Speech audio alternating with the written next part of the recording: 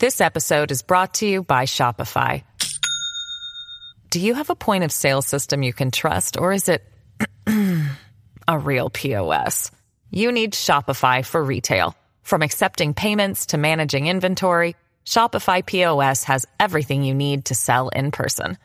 Go to shopify.com/system, all lowercase, to take your retail business to the next level today. That's shopify.com/system.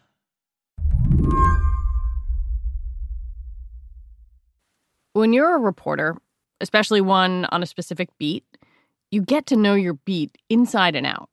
You watch for trends, you get acquainted with the characters, and you really get a feel for the narrative arcs in what you're covering. That's what Elizabeth Dwoskin does. She's a reporter for The Washington Post, and she's been covering her beat, Silicon Valley, for 7 years. And when she talks about it, you can hear her brain almost write chapters, past, present, and future. It's just a lens to look at what is going on across the tech landscape. When I moved to Silicon Valley, it was a moment of euphoria, and it was a tech bubble. This was the rise of Uber with its, at the time, $60 billion valuation. And then, that euphoria started to crash right around the 2016 election, and I covered that narrative. Elizabeth was reporting as tech's glossy narrative lost a little sheen. Facebook had the Cambridge Analytica scandal and several other ones over privacy. This was a major breach of trust, and I'm really sorry that this happened. Both Amazon and Google had protests and walkouts. Justice! And those same companies that once provoked wonder were often seen as villains. Then governments started pushing back. The Department of Justice opened an antitrust review of the leading tech companies. Strict data privacy laws were passed in Europe and in California. This comes amid an increasing global pushback against the big tech companies. Late last summer, with all of this happening, Elizabeth left her beat to go on maternity leave. She knew that when she came back, there was still going to be a lot to cover. So when I was leaving, I thought really the biggest story on my beat in the year ahead is going to be the attempt at disassembling the power of big tech and the reckoning with the power of big tech, which has been going on for a number of years. But the complaints, around Facebook's content moderation, around Apple slowing down phones and pushing other companies out of the App Store, around Google potentially abusing its power in search and going into other markets, about Amazon increasingly diversifying its business into more and more tentacles of American life. And I just thought, this is going to be the story. Fast forward to March, when Elizabeth's leave ended, and, the world and big tech's place in it were completely different. All of a sudden, all these people are doing dance parties on Instagram, and my parents are telling me that they ordered Amazon grocery delivery for the first time. You're just seeing what seems to be a change in habits, and just seeing the kind of reliance on these tools as the world went into lockdown. That is the reversal of fortune for where things were a year ago before I went and had my baby. It's a whole different chapter in the arc of this story that I've been following for all these years. This new chapter, even with everything else going on around us, and despite public criticism of how these companies treat their workers, is something Elizabeth wrote about, calling it a once-in-a-lifetime opportunity for big tech. Today on the show, she's going to help us understand how big tech is amassing power and profit in the middle of this pandemic, and how that could reshape our economy and the way we live. I'm Lizzie O'Leary, and you're listening to What Next TBD, a show about technology, power, and how the future will be determined. Stay with us.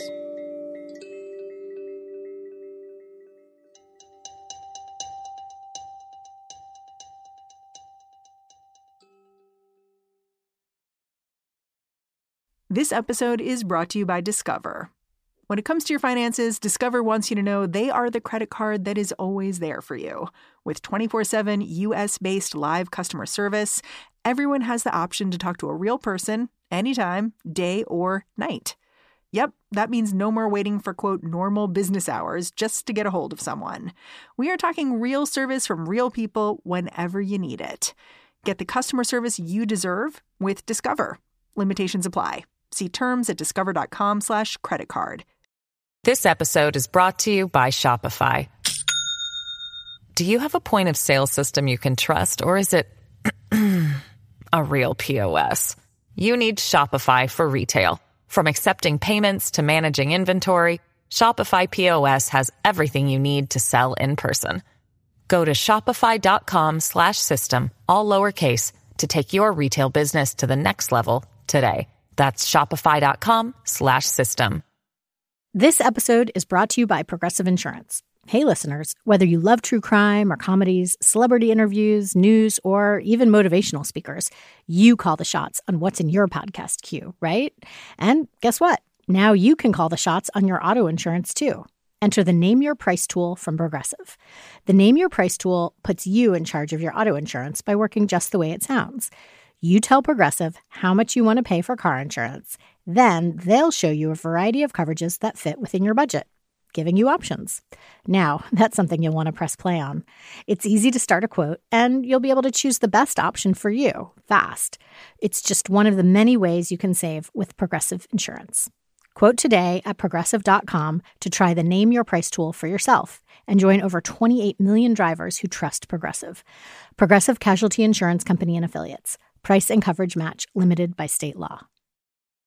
This week, Microsoft, Apple, Amazon, Alphabet, and Facebook all reported their quarterly earnings. Typically, investors view these numbers as a way to measure how a company's doing and the prospect of money to be made in the future. But with the economy in disarray, these numbers tell a pretty singular story. Yes, things have slowed, but they're nowhere near as dire as what other industries are seeing. Do you think these tech companies view earnings right now as a one-off, just sort of a singular news event, or are they something that can tell a broader story about where the companies are now in time? I think they're probably not beating their chests. From what I've talked to people inside the companies, there is caution because, nobody knows when the bottom is going to fall out. No one knows what's going to happen to the economy. And that creates anxiety for companies like Google and Facebook that make all their money from advertising. And the biggest advertisers are the brick and mortar world, the department stores, even though they're failing, the travel industry. Well, that's tanking. But at the same time, I'm on LinkedIn job alerts for Google, and they're adding 30 jobs a day. And Facebook's saying it's going to hire 10,000 people. Well, if you're working at that kind of company, how are you going to feel versus anywhere else in America right now? Well, that's the weird irony, and you wrote about this, saying that the pandemic is sort of a once-in-a-lifetime opportunity for these companies. What are the specifics of that, why they are able to do things like hire 10,000 people if you're Facebook? Well, for one, it goes back to the cash reserves that they're sitting on. Microsoft alone, I think, is worth $1.3 trillion. To give some perspective, that is bigger than the economy of 47 U.S. states. These companies have just amassed the level at which they've profited since the Great Recession is just, it's really profound. Amazon could buy all boutique retailers in the U.S. right now if they wanted to. So they're sitting on all this cash. So they have a fallback. Look at Boeing. It's a major U.S. company. They're cutting tens of thousands of jobs. That says that tech, in a way, is in a class by itself. When you look at other major American companies and how they're faring, it's not just the mom and pop businesses that are laying off people. It's major American companies that don't have the cash runway to withstand a crisis. These enormous cash reserves, held by just a few big tech companies, are the result of years of growth. Elizabeth says if you trace these reserves back to their source, the story begins during the last economic crisis in 2008. During the Great Recession, the whole economy, the whole market took its licks. But what happened afterwards is very interesting because the Great Recession also coincided with the advent of the smartphone. So just remember, smartphones come about. People start using their phones for everything. 2009, people start developing apps. A few years later, people are using apps for this and that, but no one's really shopping on their phones. And this is a big question around, will people buy things on their smartphone? Well, that is something that Facebook and Google figured out to great effect. And once they solved that question, you really see their revenues just start to completely accelerate and kind of just catapult ahead of the rest of the digital advertising industry. The tech platforms become the hubs for all of our reading habits and material, and also on the back end, all of the measurement and delivery of ads. And so people woke up to that. I want to say 2015, 2016, and all of a sudden you have these tech giants and everyone else is failing. And the recession that's going to come because of COVID is going to accelerate that. So it's a lot of the same industries when we think about, who was decimated during the Great Recession, brick and mortar retail, hospitality, media, that are laying people off right now. And tech is really taking over a lot of those spaces, and certainly did back then. Do you think these industries can weather this, or is this just a truly transformational moment? Oh, I think it's a truly transformational moment. I think I have to paraphrase Professor Scott Galloway of NYU, who is so astute on all these topics. And he said, it's a tale of two Americas right now. So it's big tech and it's everyone else. Everyone else includes not just other parts of the economy, but smaller companies within the tech industry. Not only do the tech giants have the cash to outlast an economy put on pause, but also the ability to work actively to edge out competition for the services that people are still using. When we think about other parts of the Silicon Valley ecosystem that aren't the big four, what happens to these smaller companies? You wrote that, a bunch of startup jobs, I think 30,000 have been lost since March 11th. And yet at the same time, we've seen companies like Zoom, really flourish right now. What happens to all of them? So Zoom is a great example because right now in this moment, everyone's like, Zoom is the success story of the poster child of a success story during COVID. Not that anyone wants to say we're profiting off of COVID. And, I know they don't feel that way, but certainly there's that exhilaration of their business just exploding. I think it grew 90% just during the lockdowns. But just look at what's also happened in the last week that speaks to the power of tech giants. Google has announced Hangouts Meet. They've created their own version of it. And Facebook is launching their own competitor to Zoom and to House Party, another app that has exploded. I think I wrote in the story, House Party, according to App Annie, has grown like 1,500%. And so right now you're saying, well, no one's using Google Hangouts Meet, and no one's using Facebook's thing. But just 3 years from now, will Zoom exist? Will House Party exist? Elizabeth says this moment gives tech giants both the opportunity to push out smaller competition and capitalize on our new habits, and also a chance to deflect or at least delay new regulations that were supposed to take effect this year. One place where you can see this happening is in California. At the end of last year, the state passed a new law that would give people control of their data. It's called the California Consumer Privacy Act. The law went into effect in January of this year. And in California, the law says you can go to any tech company, you can ask them for your data. What data do you have on me? And if you don't like it, you can ask them to delete it. And so companies have said that there's a lot of cost of compliance with that law. And so for a while, they've been asking for a delay in the enforcement of the law, because if you don't follow the law, it comes with big penalties. And you see the lobbying groups already for tech saying, there's no way that we can comply with this on time. The enforcement goes into effect in July. There's no way we can make it by July. We need an extension, and really kind of making that argument. And at the same time, increasingly on the other end, becoming effectively essential services for governments. Essential because governments are now relying on that same data to track the disease. I used the example in the story of Gavin Newsom's press conferences, and he's holding up modeling for charting the course of the disease. And those models, some of them are coming from underlying data from companies like Google and Facebook. And so, especially in California, you see it because of the relationship of the tech companies to the state.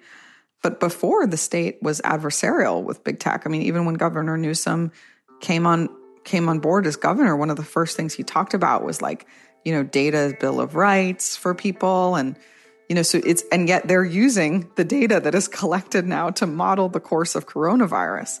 So that in itself is a big reversal. At the same time all of this is happening, how these companies treat their workers, especially low-wage delivery workers, has spawned protests over lack of safety measures. Plus, there are agonized public conversations about the morality of using big tech's products in a pandemic. It can be hard to square all this with how well these companies are doing. This crisis is going to give a lot more power to companies like Amazon. Amazon is clearly the winner of winners. They're winning with the people who stay at home and are using their services and apps. And they're winning because Amazon is hiring 175,000 low-wage delivery workers. So they're winning on that end too. I mean, one of the things you see just covering the tech world is the disregard for labor, whether it's, believing that labor is an afterthought to the technology itself. Amazon has had many, many COVID outbreaks in its facilities because they were not taking the proper precautions with their workers. They were much more concerned with fulfilling demand than they were with protecting workers. When we first started writing about this, Amazon wasn't even providing sanitizer to workers in many facilities and was also not even enforcing the social distancing, because when you're in these facilities doing packing, you're standing very close to people. And so I see the public pressure does appear to have an effect, but I don't know how much of an effect. I think they're going to do the minimum to get by and still run their business. If all of this happens, this consolidation and, tech kind of making its big move right now, how do normal people's day-to-day lives look different? What are the consequences for us when power is consolidated this way? Yeah, I think a lot of people have been asking, is that the world we want to live in? Which is kind of an answer, we don't know what the consequences of power are, but we know that there's something about it that feels un-American.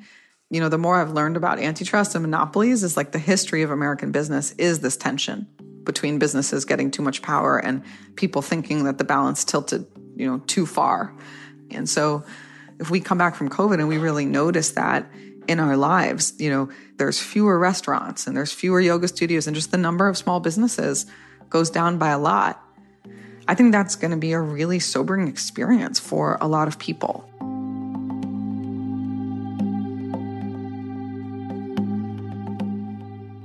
Elizabeth Dwoskin, thank you very much. Thanks so much for having me. Elizabeth Dwoskin is a Silicon Valley correspondent for The Washington Post, and The Washington Post is owned by Jeff Bezos. That's all for today. What Next TBD is produced by Ethan Brooks and hosted by me, Lizzie O'Leary. And it's part of the larger What Next family. TBD is also part of Future Tense, a partnership of Slate, Arizona State University, and New America. And speaking of Future Tense, I want to let you know about a great series of online events they're hosting right now called Social Distancing Socials. Every Tuesday and Thursday at 4 Eastern, they're hosting a fun, smart, challenging conversation on the most pressing tech and science issues of the day. In fact, I'm going to do one on May 7th. I'll be talking to FEC Commissioner Ellen Weintraub about the movie The Social Network and how Facebook has evolved to be at the center of so much of our political world. So I hope you'll join us. If you want more information on these socials, just go to slate.com/live. Mary will be back on Monday. Thanks for listening. Talk to you next week.